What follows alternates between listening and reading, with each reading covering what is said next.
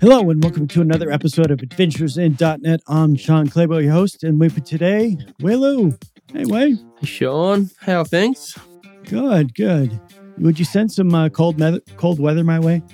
Yeah, Do you have some of that? Too cold here. Yeah, it's too cold here. You can see my big hoodie I got. So yeah, we're in a heat wave, so wow. So hopefully there are some fires going on, but not too bad. So hopefully those stay under control. All right. So let's bring on our guest today. Let's welcome Mohammed Osman. Thank you so much. Welcome, Mohammed. Thank you so much. Yeah. Oh, you're welcome. Thanks for reaching out to us and become a guest. So we looked at your website and the things that you have done in the past, and a lot of things seem real interesting. So I think what we want to talk about first is, things about making you a better developer, being productive, things along those lines. So where should we start? Yeah, I find this to be quite interesting, the discussion about the developer's productivity, because you can look at it from a different angles, right? One angle you can look at is to become productive, like from a technical point of view, by using tools, things like Resharper, by using code templates that will fasten your development productivity. But also you can look at it from a different perspective, like an organizational perspective. You can try to multiply the productivity of your organization and the people around you by mentoring them, by coaching them, by, writing documentation that can be reused multiple times. So there are multiple ways to look at that. Even if you want to take it extra step, you can look at increasing the productivity on the community level by speaking in meetups and conferences, contributing to the open source. So whatever things that you can utilize technology with in order to gain leverage and in order to scale up your value, that makes you much more productive developer. So I don't only look at it, from just a tooling perspective and just the code I'm only writing, but also the environment surrounding me. Okay. Have you found that there's certain things that developers get more help out of versus some of the others? That's very interesting. And yes, actually, I think the recorded videos are extremely helpful. So whenever there is an issue or I want to explain a certain configuration, rather than exchanging, Slack message or just booking a meeting with that person, if I feel this is something that's going to repeat, I just jump quickly to a tool called Loom that you can install as a browser extension. It's extremely usable. And just I explain whatever I want, and then I share it with that person, and I make sure that it's accessible somewhere, either in a team wiki or something like that. So what's this tool called? Loom? Yeah, Loom. And what does it do? It enables you to do very user experience friendly screen recording. It's a browser plugin. You just click on that plugin and it will start the recording directly. And does it only record the browser or does it record the whole window? You can record the whole... So the whole desktop? You can record the whole desktop if you download their desktop version. It's also extremely user-friendly. You can have it in your tripod and just click on it and it will gonna fire up the recording.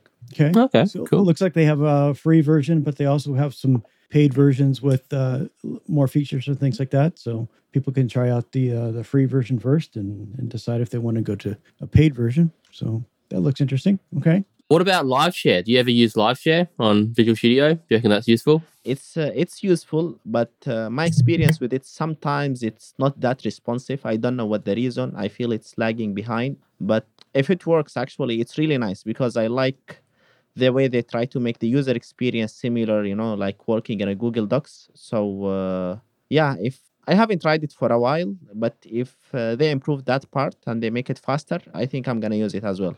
And also, like from, working way, one methodology I found it extremely helpful to increase my productivity is the Pomodoro technique, where you work for 25 minutes and then you rest for 5 minutes. That's extremely useful because, it helps you to stay focused. Whenever I'm running a Pomodoro, that's for 25 minutes, and I want to just distract myself into Facebook or something like that, I look, oh no, there's 17 minutes remaining. I should hold on. So you feel that there is this cake at the end, like you have a 5 minutes break. You can do that. I find that to be extremely productive. Yeah. I actually find that to be harder. I've tried doing it. I just don't have the discipline. I find it better for me, like once I get into a groove, to just keep going. So I find it hard for me if I can't do the 25 minutes, whatever, to do the full 25 minutes. I don't have the discipline to do that. And also I find it hard to stop once I get once I get in the groove. Just bad to stop for just 5 minutes. So, but that's just me, I think so. Yeah, it depends, I think, on the person. Like if you can get into the flow mode, then actually I don't think it really makes sense to just interrupt it with a break. I know some people they can work for 3-4 hours without interruption and they become extremely productive.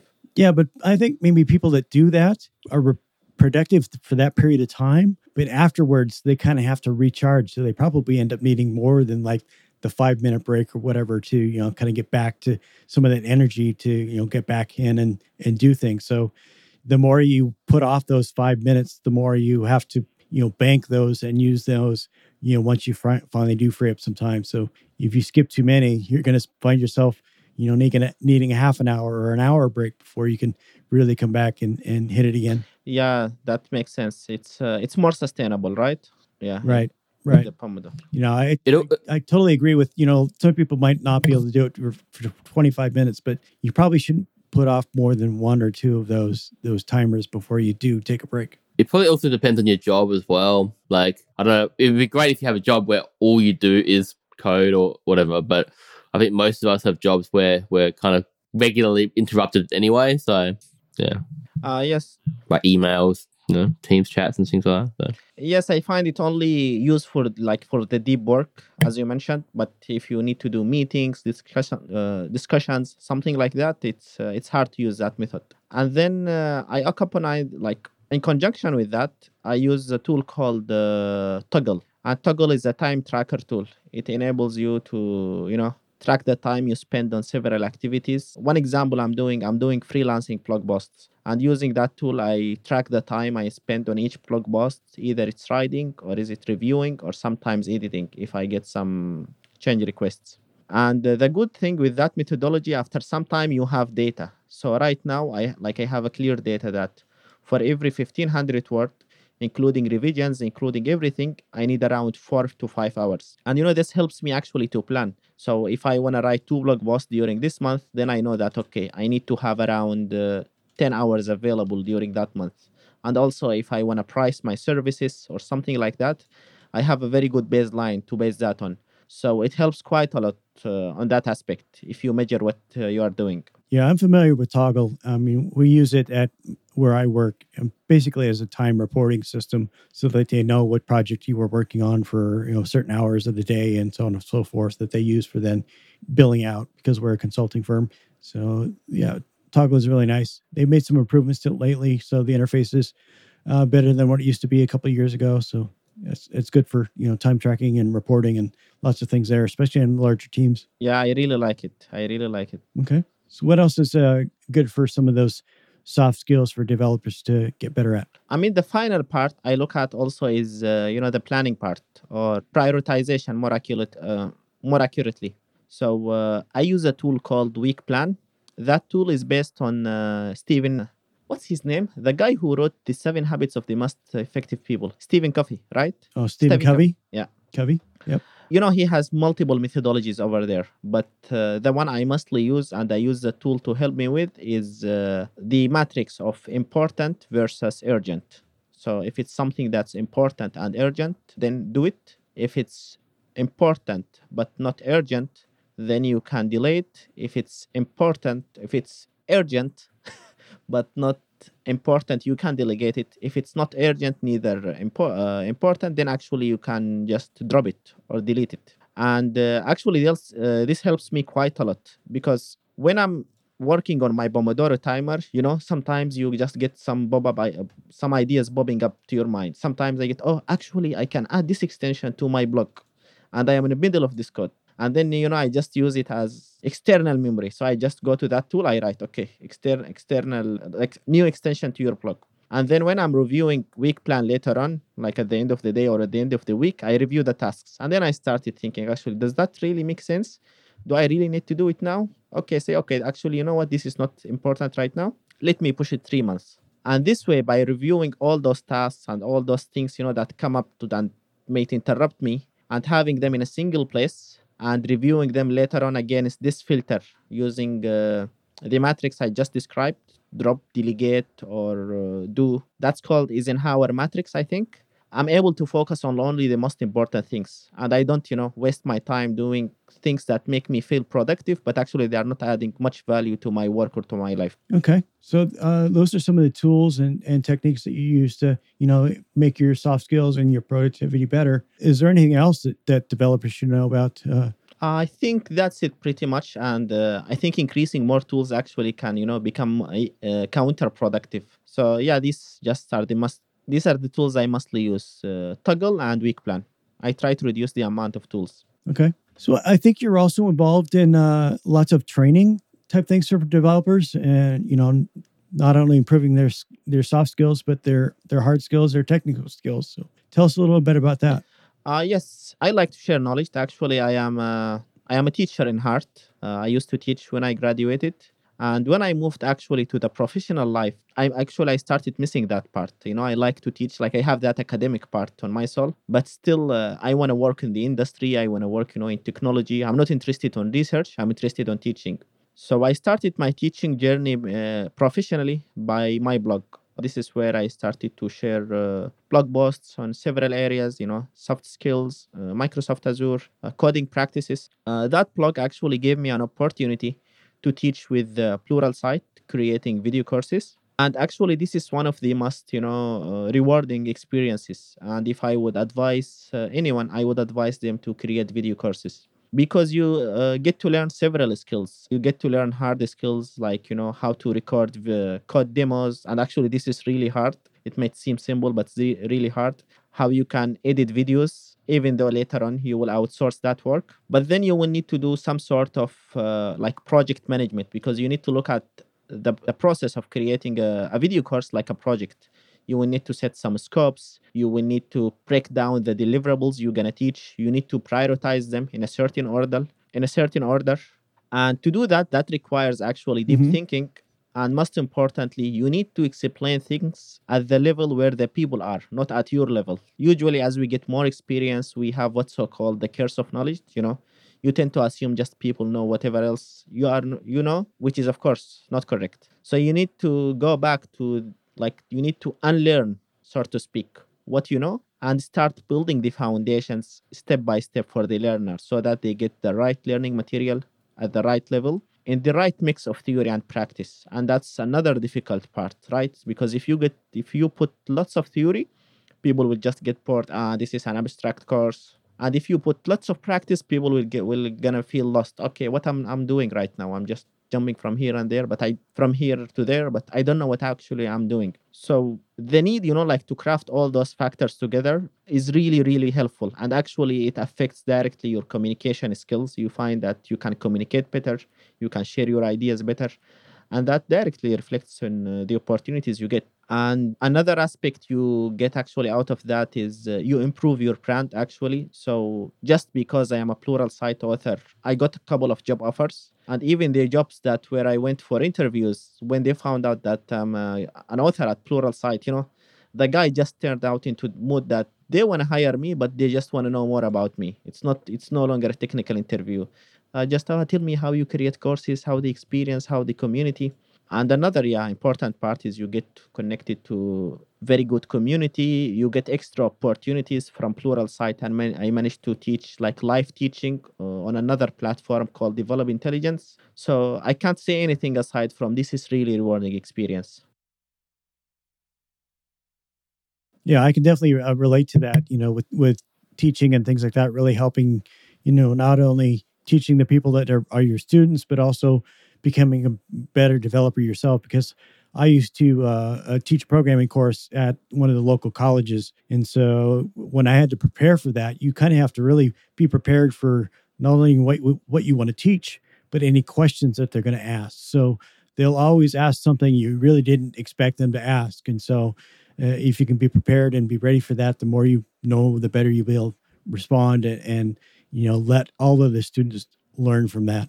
Yeah, exactly. You're forced to learn it, actually. I think it really brings out that imposter syndrome as well, or to fight it anyway, because, I think we're all scared of doing that technical training, and then some really smart person comes in and asks like a really good question and you're stumped kind of thing. So I think it's good practice for that, to deal with that. So yes, actually, and this is a really important side, because if I reflect on myself previously, when I used to watch video courses, I was super amazed how those people can write that code demo. Oh, they are just remembering all the functions, everything. Those people are really supermans. And I was feeling really imposter because of that. But when I started creating video courses, I started to understand the trick. Actually, you have everything scripted. You just, whatever mistake you do, you just cut it out.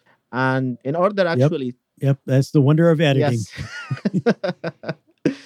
And actually, to address that part on my instructor-led training, I learned some trick from Scott Hanselman. I noted that he is doing in his conferences is I feel sometimes that he intentionally makes some mistakes, just to make people feel that he is a human. And I follow that approach as well. So sometimes Yeah, last I checked, I think Scott's a human. Yeah.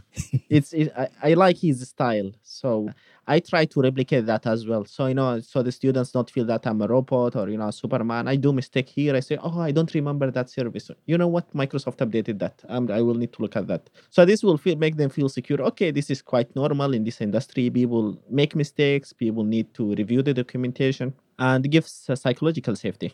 Mm-hmm. So if there's anybody that is out there, thinking about doing presentations at conferences or anything like that, maybe user groups or whatever, and they're a little nervous about those questions that, somebody's going to ask that you don't know the answer to, it is fine to tell them, I don't know the answer right now, but if you let me know how I can get in touch with you, I'll find that out and then let you know. So it's always, you can learn, but you can also kind of put that off and say, I don't feel so bad about knowing it because, I'm going to find it out for that person and then get back to them. So that kind of takes the pressure off in case those questions do pop up.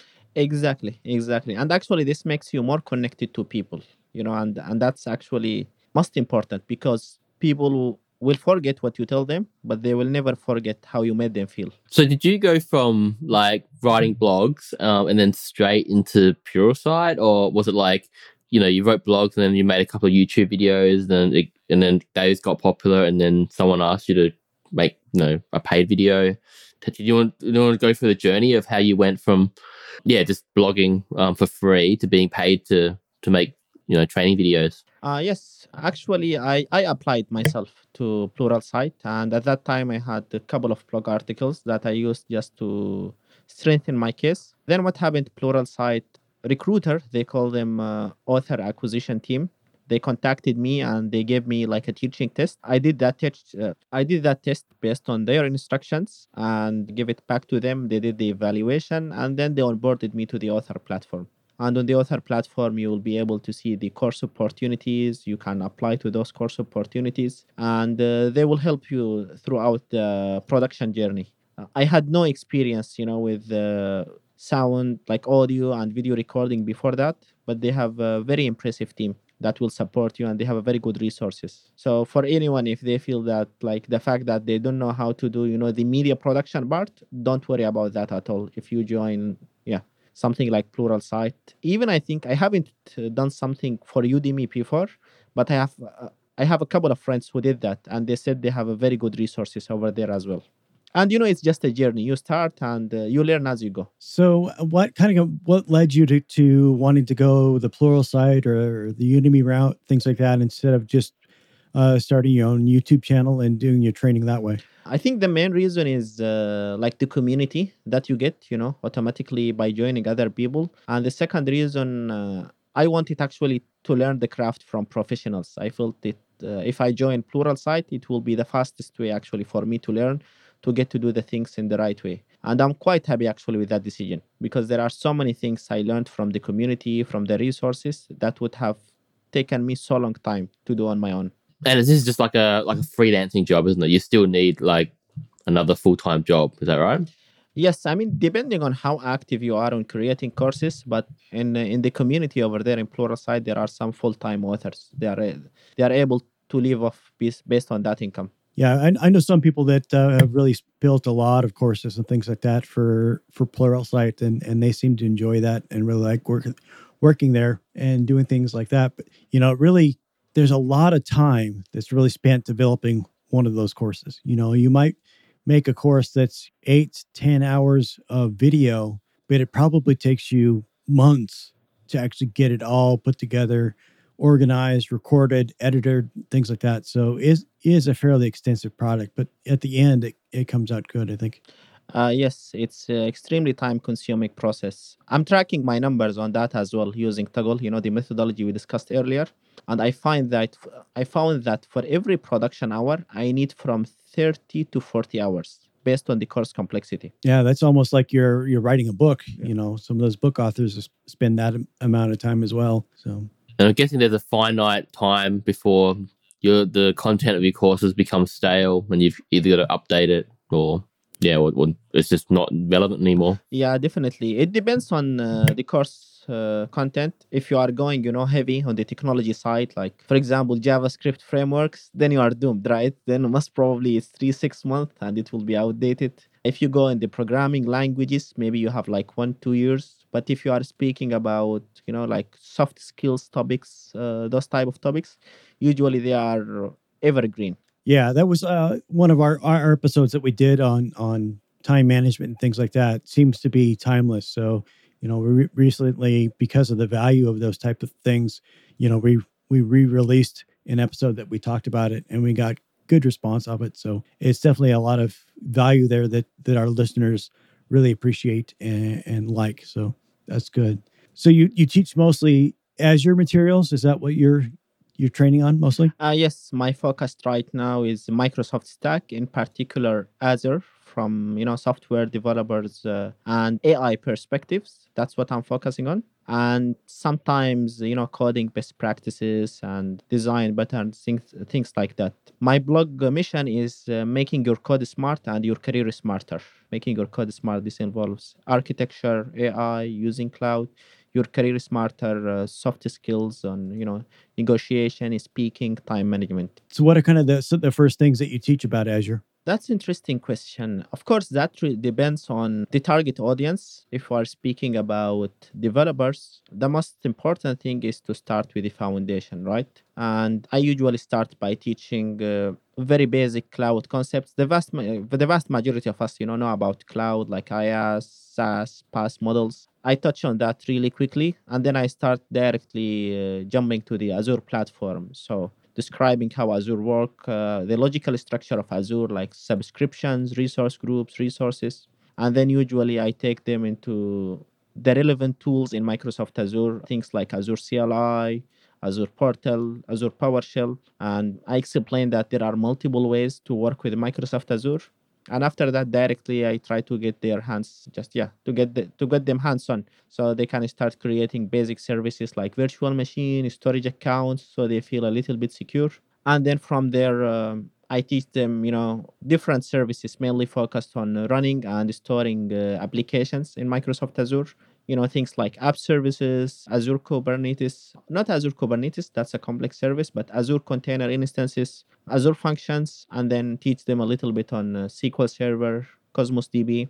I don't try to teach everything. Like, I don't follow the exam material style, because I think that's quite extensive and you end up going extremely horizontal. I try to teach a focused material from specific aspects. And then I jump to the second part, like where I teach them regarding, securing their resources, some things on VNets and NSG rules, just, to implement some infrastructure security, and then securing your code secrets using things like Key Vault. And then I jump into some discussions around the DevOps and infrastructure as a code, how the whole infrastructure that you created in Azure, you can codify it using things like Terraform or Bicep. And before that, I teach how to monitor that. So using resources like Application Insight. So I try to pick the most used Azure services and put it in a journey, like to build an end-to-end application. But I don't go deep in all those services, because otherwise you need infinite amount of time. So you mentioned the exams. What is your opinion of, like from a career perspective, of getting all these Azure, certifications? Do you think it's useful? It's useful actually after you get enough experience. The only issue I see with certification is that you find, people who are, I think they call them certificate collectors. So you look at their CV, they have a SQL Server certificate, they have a developer certificate, and then they have Oracle certificate. I don't think this is a good strategy. A good strategy would be like, to work with one technology 1 or 2 years, and then start getting certified. And the main value I see with certifications, especially when speaking about Microsoft Azure, is is that the certificates will teach you what's there. They will not make you master those technologies at all, but at least when you face a business problem, you will know, okay, I can use this in this situation. For example, if you are working on a product that requires asynchronous communication, if you have no idea about messaging, you will never think about service like Azure Service Bus or Azure Event Hub. But if you just clear the AZ204 certification, that's the Azure Developer Certification, you will know that there is something called Service Bus. Most probably, you don't know how to implement it in a detailed way, but at least you will go to the MSDN documentation, read about it, and implement it in your solution. And that's the challenge in Microsoft Azure, right? You have hundreds of services, and in most of the times, you don't know actually what's there, what can fit your scenario, what can be actually, reusable or simpler to implement and to save your project time. So should developers think about if they got into doing training and things like that through different services that they could, make a living off doing that? Or do you think most developers should just do this as kind of a supplemental income? I think it depends on where you are in the geographical area. But I would say even if you don't need that supplemental income, the sense of that you can generate another income source in your life aside from the employment, this is extremely relieving and gives you the feeling of freedom. So I would recommend just at least to test that feeling, just to generate your first dollar from the internet. And actually, your life will totally change. Your perspective of things will totally change. And one thing, related to the certifications, I have a guide called The Ultimate Guide to Become a Microsoft Azure Certified. And in there, I teach you, the relevant Azure certification for each career path, my methodology in order to clear the certifications. So you can refer that in the show notes. I think maybe another way to look at it is even if you don't get paid for it, if it leads to a better job, then in a way it's kind of a pay rise. You're kind of getting paid for the doing that community stuff, isn't it? Really? Yes, exactly. It can give you a pay raise and a different job role, right? So if you are a developer and you manage to clear the architecture certificates, you can jump to the cloud architect role. So it's really good, but just doing it in the right time. Okay, Mohammed. So I think we've covered a lot of things about, being a better developer, productivity, work-life balance, even training and doing things like that.